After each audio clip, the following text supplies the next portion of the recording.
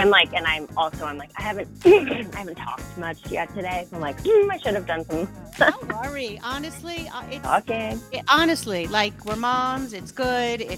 Even if your kid comes in, it'll be kind of cute. Don't worry. Let's just have fun. Wouldn't believe where I've been. Hi, guys. Welcome back to Secrets of a Sober Mom. Today, I am speaking with my friend.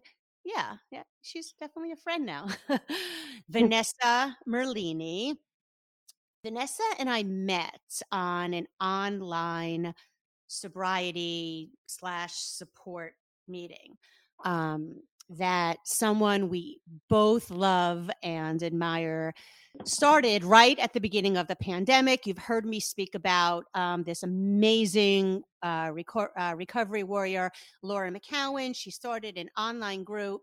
It has a ginormous following now, and it's a whole wonderful community that was constructed for newcomers, old comers, any kind of support that you're really seeking.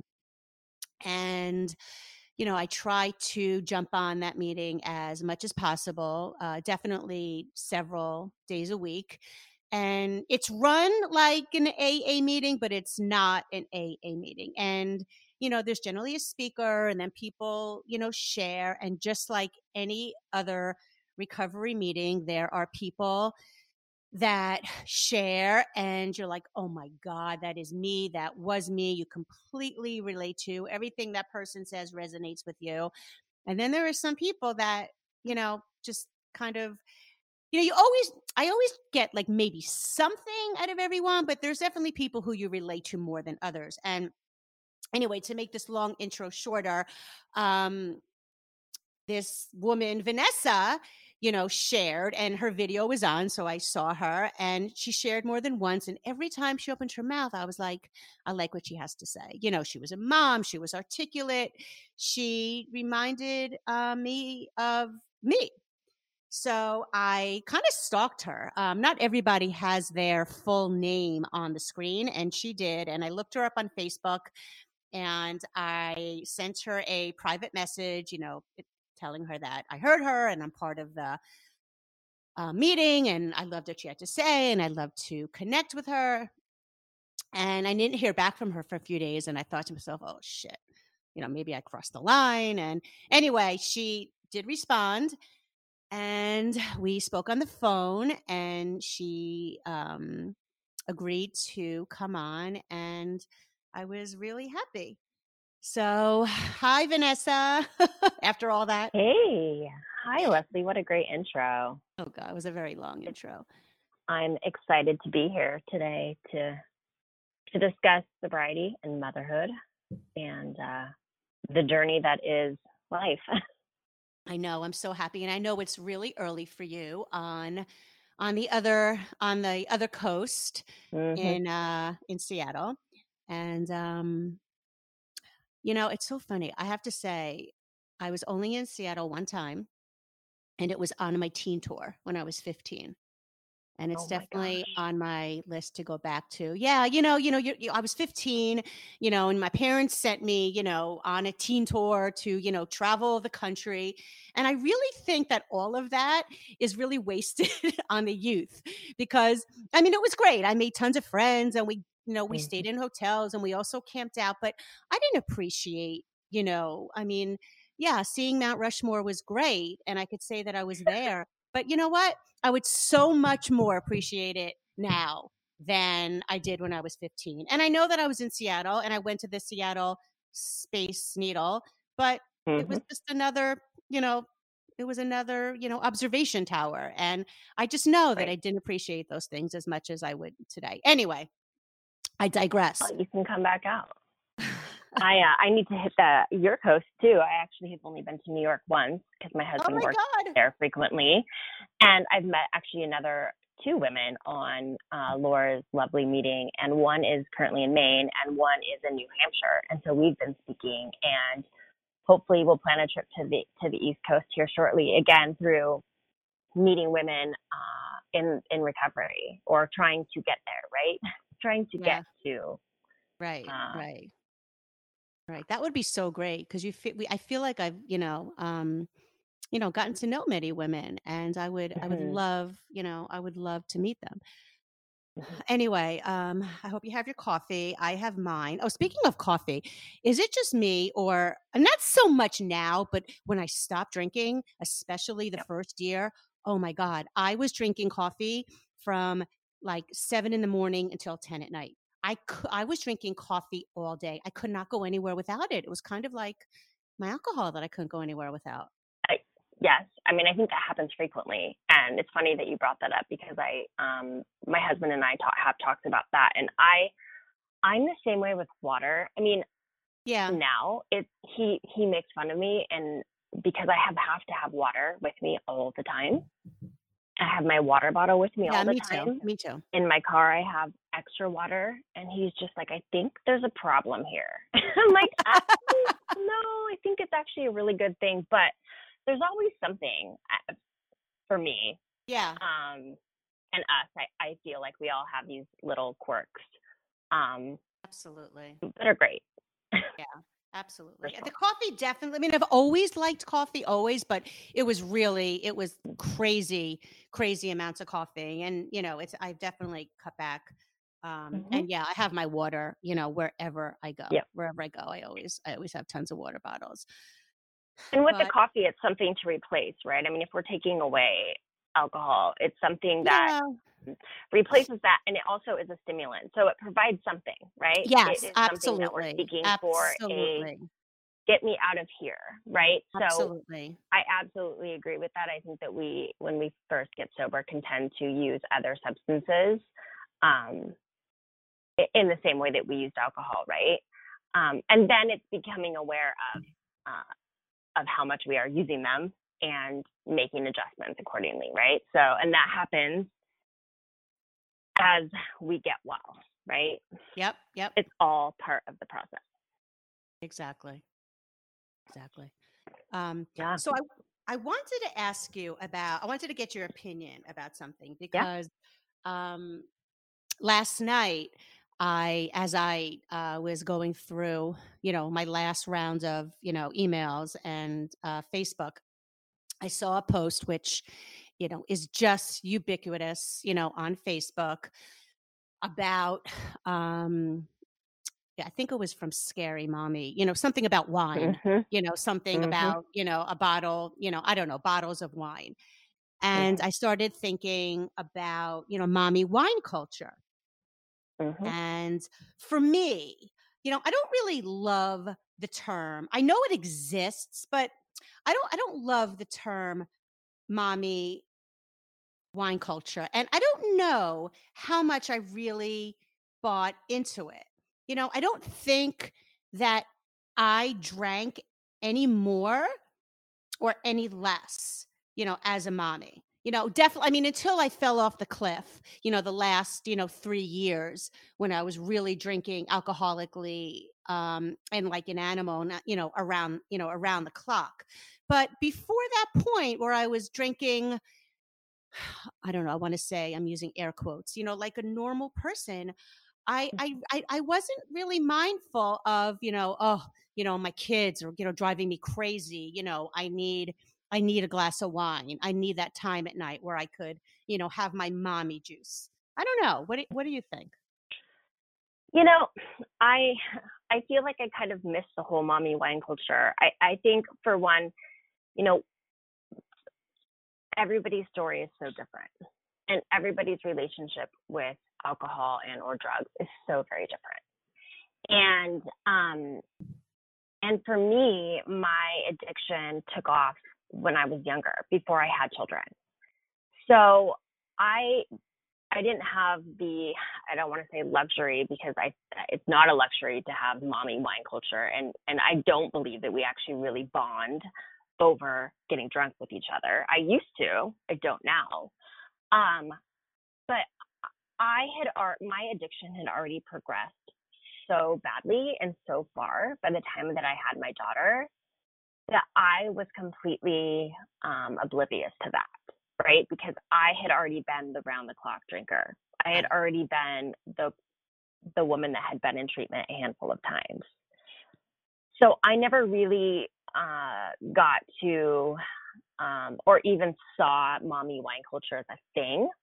What I can tell you is I hear it a lot from women. Right.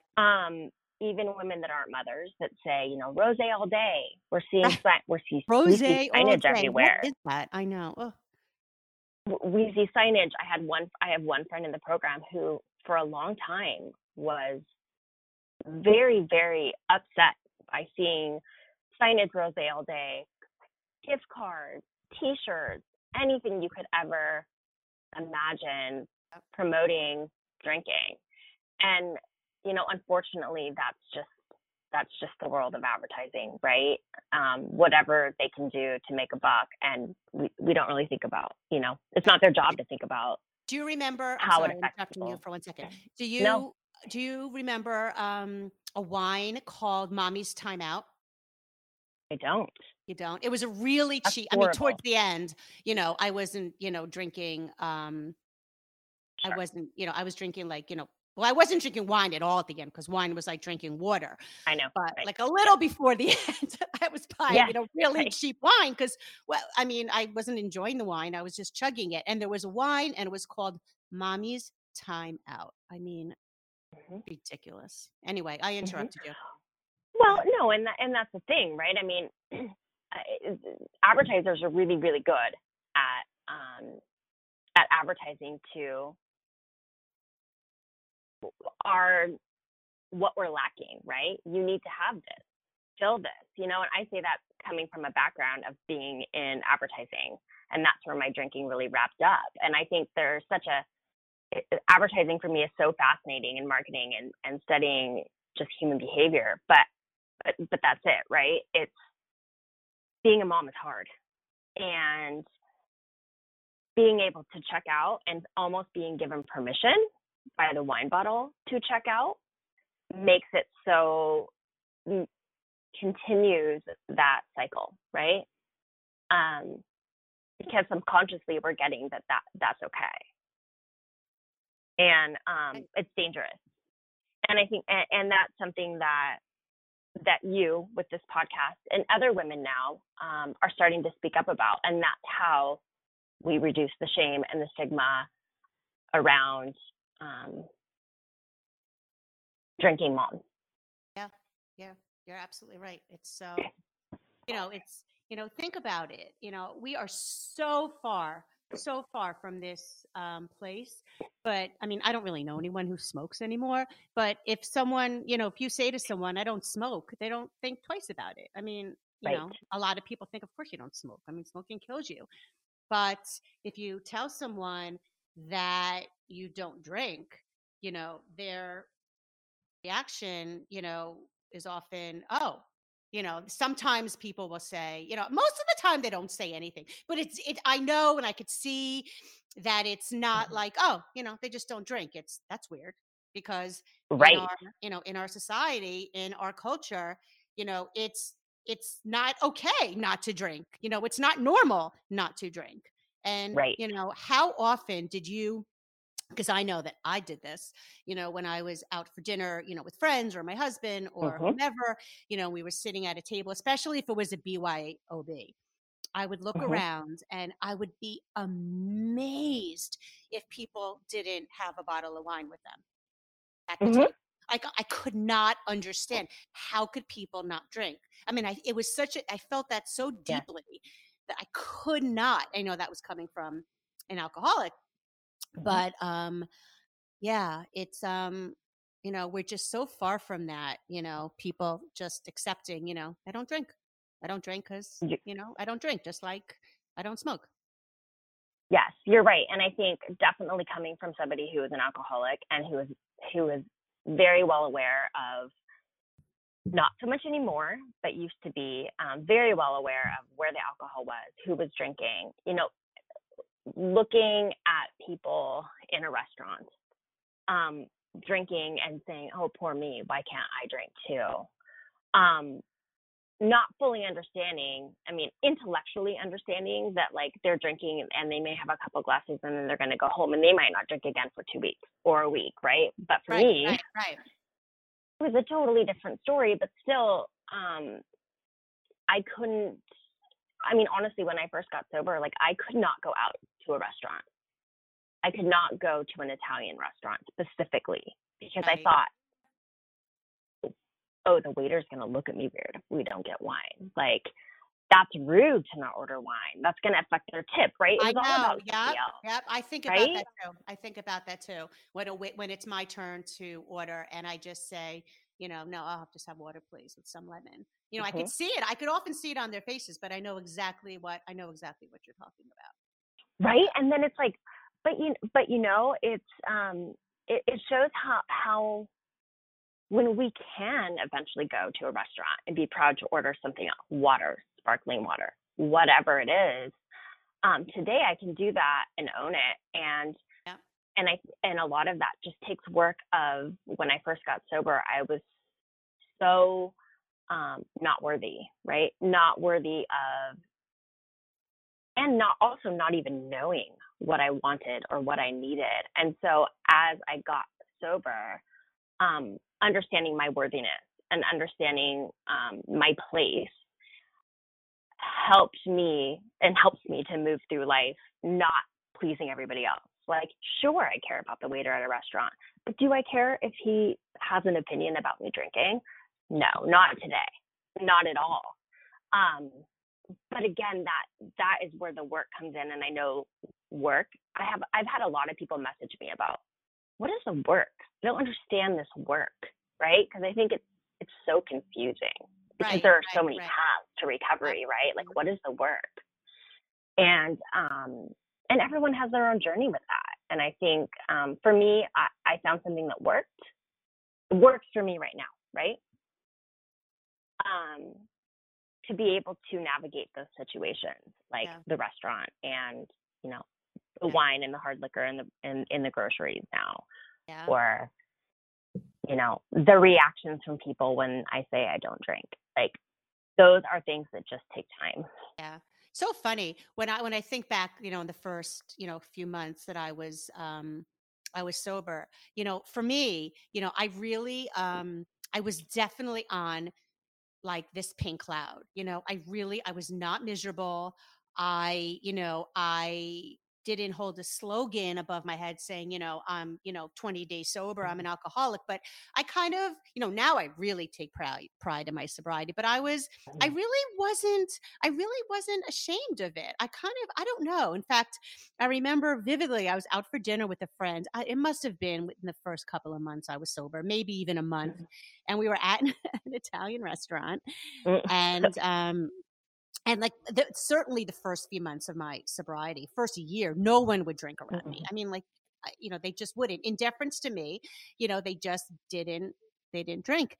And I remember I was with a friend and another someone who I hadn't seen we were eating, like, it was like outside, and a friend who I hadn't seen in a very long time, a guy that I went to high school with, hadn't seen in a million years, walked by, and we were chatting for a few minutes, blah blah blah blah blah, and he said to the waiter, "Oh, please buy these girls a drink for me." And I remember looking at him saying, "Oh, no, I'm in recovery." Right.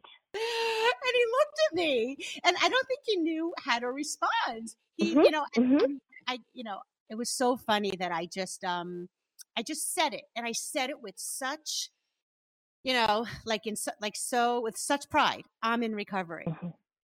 And, my friend, who's so funny, I mean, she's hysterical, and she has, witty comeback.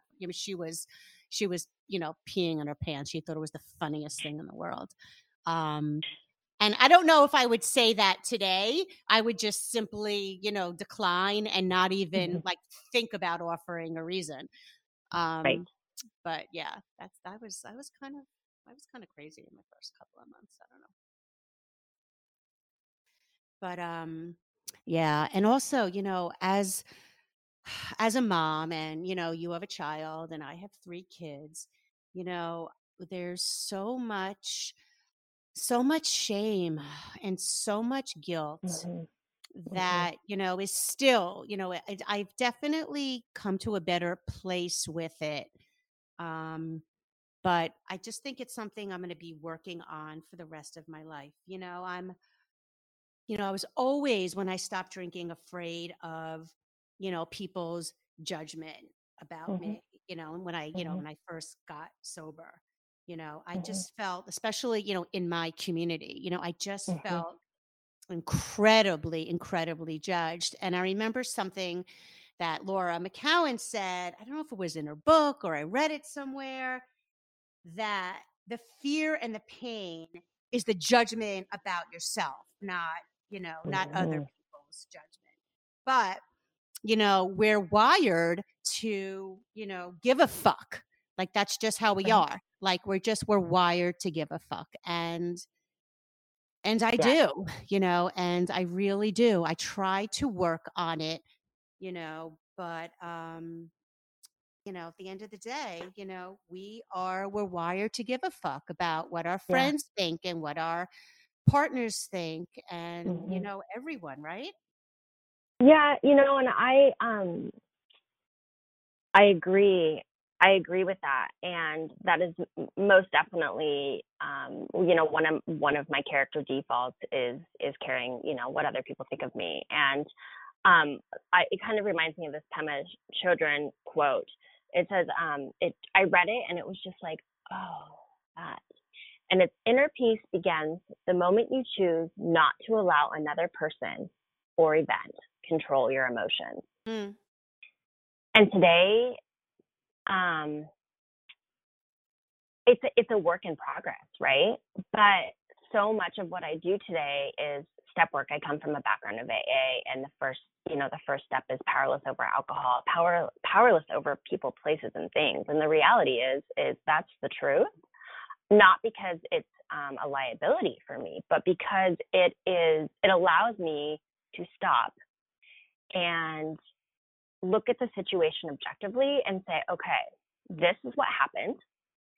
This is what the person did, or this is the circumstance. I don't have power over how that goes, but what I do have power over is the way that I respond to that, the way that I allow that to make me feel, right? Yeah.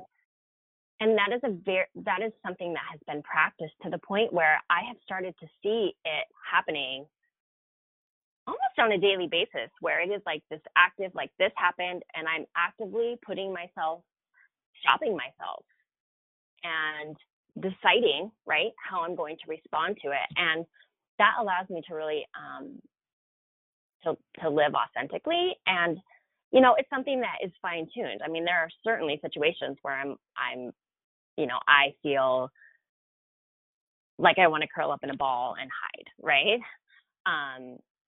But for the most part, and again, it is for me, it's a little over 4 years of actively doing the work. And for me, the work is it is in the rooms of Alcoholics Anonymous, right? And it's something I thought for many, many years. Like, oh, that's not for me. That's not for me. Every time I hear someone say, that's not for me, I'm like, well, and I had only experienced, so I guess for me, the work is, I think for anybody, you start the work wherever you need the work, right? And there's not one way. For me, it was and still is AA. That is my foundation. And I think after fighting it for so long, I just got so broken. I was brought to my knees so many times that I became willing to do anything. And I had fought AA for years, saying, oh, this doesn't fit, looking for the differences instead of the similarities. And when my ass was falling off and I had nowhere else to go, that was available in my neighborhood, right? In my hometown, like in the city, where I was able to find women who were just like me, right? They were college educated women living in, in nice parts of Seattle who looked like me and basically fit, like they represented who I wanted to become, right? Yes. And they were there in live flesh, right? Which I think sometimes gets missed in the online culture, is that there's something really important. And Laura talks about, what is it? She says sobriety is connection, right? And I do believe that there's a place for online communities.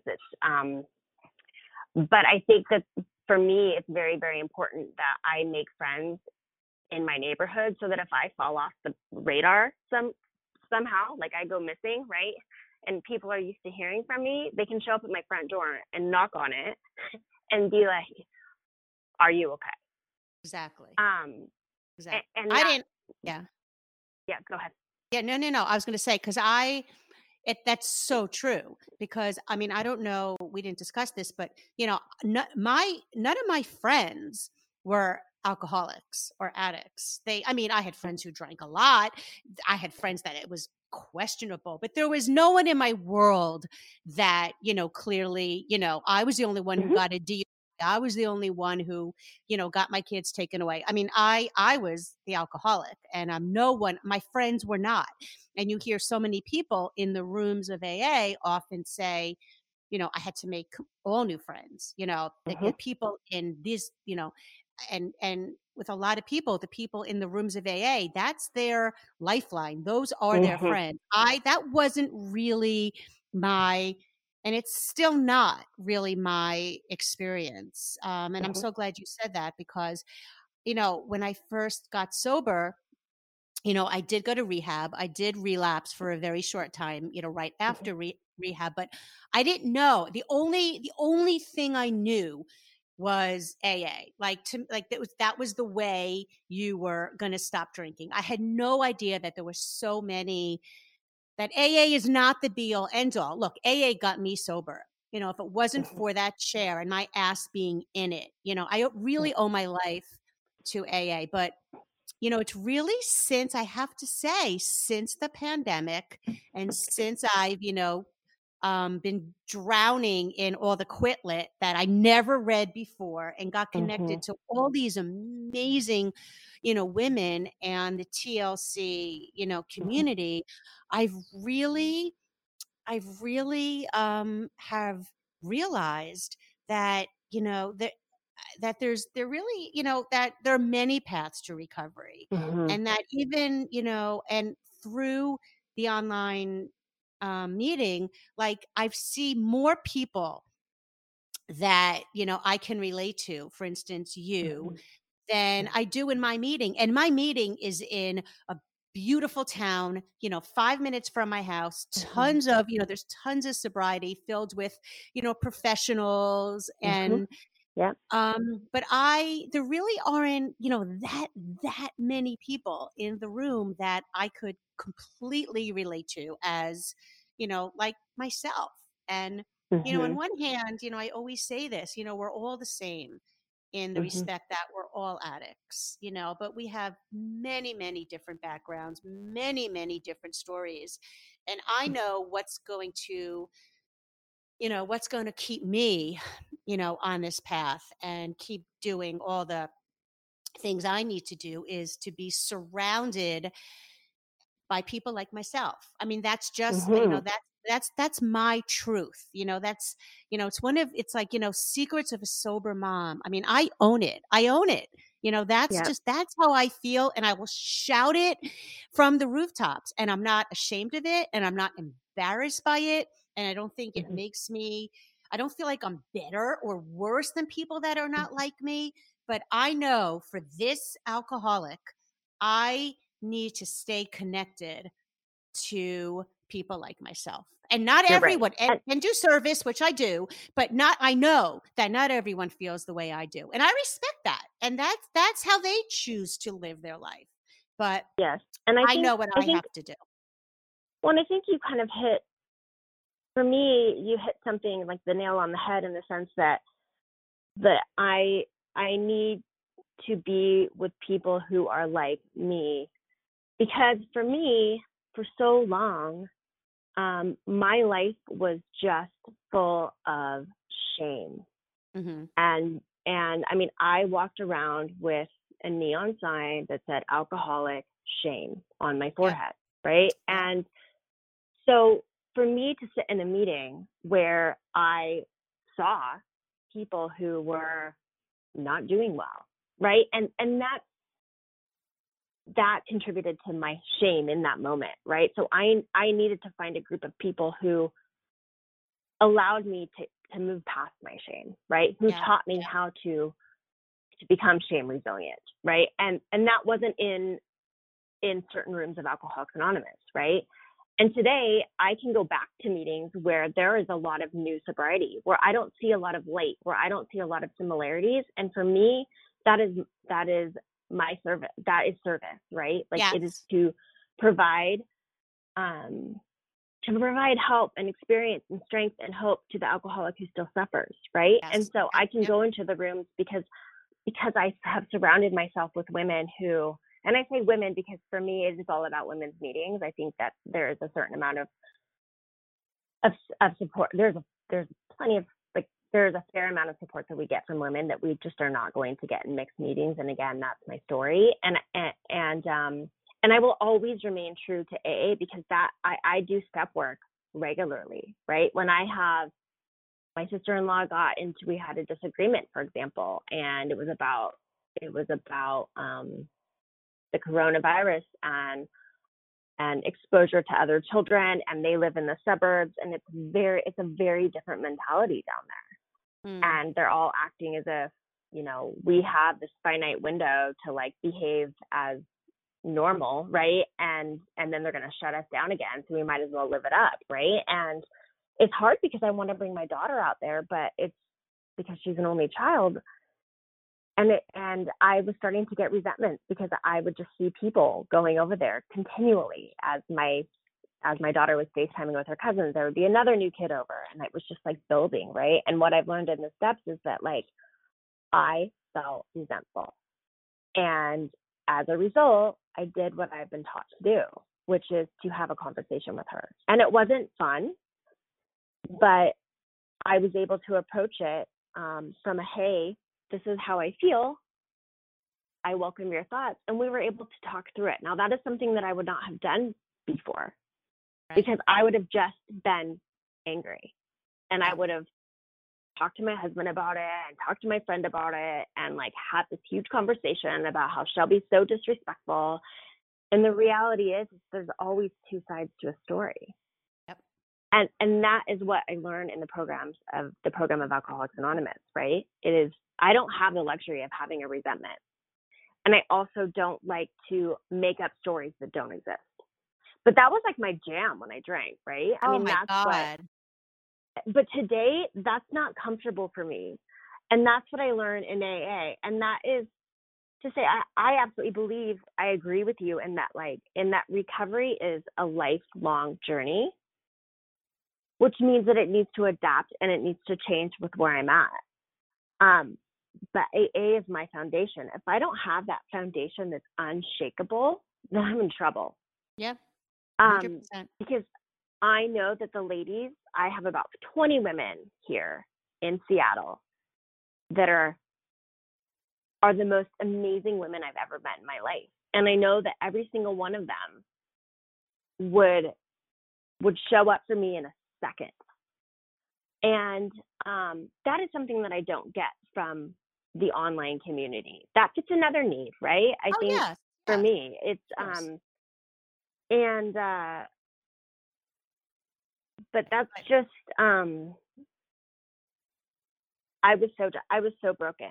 I was so broken, and I'm so happy that I was, right? Because I would have not. No, I would absolutely not have made the change necessary to. No. Right? I mean, for me, there were so many horrific things that were happening to me. Yet, I wanted an out. I didn't want to die, but I wanted to still drink. I mean, I wanted to still drink, but I still wanted my kids. Like, I was looking for that door number 3, and like, I don't know. I think I'm older than you. I don't know if you remember the show Let's Make a Deal. Do you remember that? Am I aging myself? I remember it briefly. I don't know. I'm 41. There was always, you could have this, or you could take a chance on door number 3. I wanted that door number 3, and this is not Let's Make a Deal, and there is no door number 3. And, you're right. And I think I searched for the door number 3 for 13 years. That's how long I was, I had years of sobriety, but then that 13 years. But just not drinking and being sober and being in recovery are two very, very different things that I did not understand until I got into recovery. Because just not drinking is purgatory. It's yes. I spoke about that in episode 1. I speak about that all the time. I did not want to be that person who, just didn't drink. That's not why I am still alive today. So, Yeah. Which is why you're doing this, right? Helping to reduce the stigma and the shame associated with it, and especially as mothers, because we have to keep it all together. I know. And we could talk. Go ahead. No, and I was just going to say, and it's amazing how I did listen to a little of the podcast that you did with your son, and I think it really is incredible how smart they are and how much they learn through us and our recovery. In the sense that when I grew up, and I think when you grow up, I'm assuming that like we just didn't talk about things, right? Nobody really talked about anything. It was just like out of sight, out of mind, and that was the way that it was. And we don't subscribe to that today, right? We talked about things. I'm sorry. I mean, my family, we were very close, and my parents were really like the most amazing, wonderful parents in every way. And we did, we were always very open, and, we talked about things, but, there was also but not everything, but not everything, not everything. And, things in my life growing up were pretty, very normal. But when I think back and I really look back at some of the things that, were very abnormal, it makes me realize, the things that I wasn't aware of that were going on, clearly, we didn't talk about. If that makes any sense. That's so funny, because it's very similar to you really did sum up sort of my experience. It's not until I became an adult and actually did some like getting well work, right? Some recovery work, and really digging into family origin, did I really understand the role that the anxiety and my parents' lack of ability to really see it or address it, right, played. And I don't blame them by any means. They did the best they could, but I don't come from the typical dysfunctional alcoholic home. Right. Like, no, not at all. Not at all. I didn't even know alcoholism was a thing. Like, I really, really was that naive. Right. Like, I didn't see it. Me too. And so I think that also plays into the narrative of, looking for that third door. I really wanted to find that third door so badly, because I'm like, I can't be an alcoholic because like nobody in my family is, right? And so maybe I'm that one person who just, had this perfect storm and like started drinking in a way that was self-destructive, but then I can miraculously recover. And it's like, it doesn't exist, right? But it's so hard because I want it to exist so badly. Right. And until I was able to understand finally that didn't exist, sometimes quickly, sometimes slowly. And man, I had to get knocked on my ass 100,000 times. But I mean, we are all the same. We are all the same in that regard, right? Yep. Yes. Yeah. Oh, we could talk about this, forever and ever. Forever. And, as a mom, let's plan, another conversation. But, how, the greatest gift, and I'm sure you would agree, the greatest gift I have now is the relationship that I'm able to have with my kids, and the ability to show up, and they trust me, and I participate in their lives in every single way. And, we could be role models now, and, on and on and on. And these are just the gifts that, that come with, choosing to lead a sober life. It's not easy. It's, it's not easy, but when you make that choice, oh man, life is good. Life is good. It is easier than drinking, but we don't see that until we actually see it, right? Yep. And the reality is that there's never really a point where we get past any of it, right? It's just the understanding that things are going to be good and things are going to fall apart, and things are going to be good and things are going to fall apart. But the reality is that today I've got tools, I've got people, I've got skills, right, to put things back together when they fall apart, because life just will. Yeah.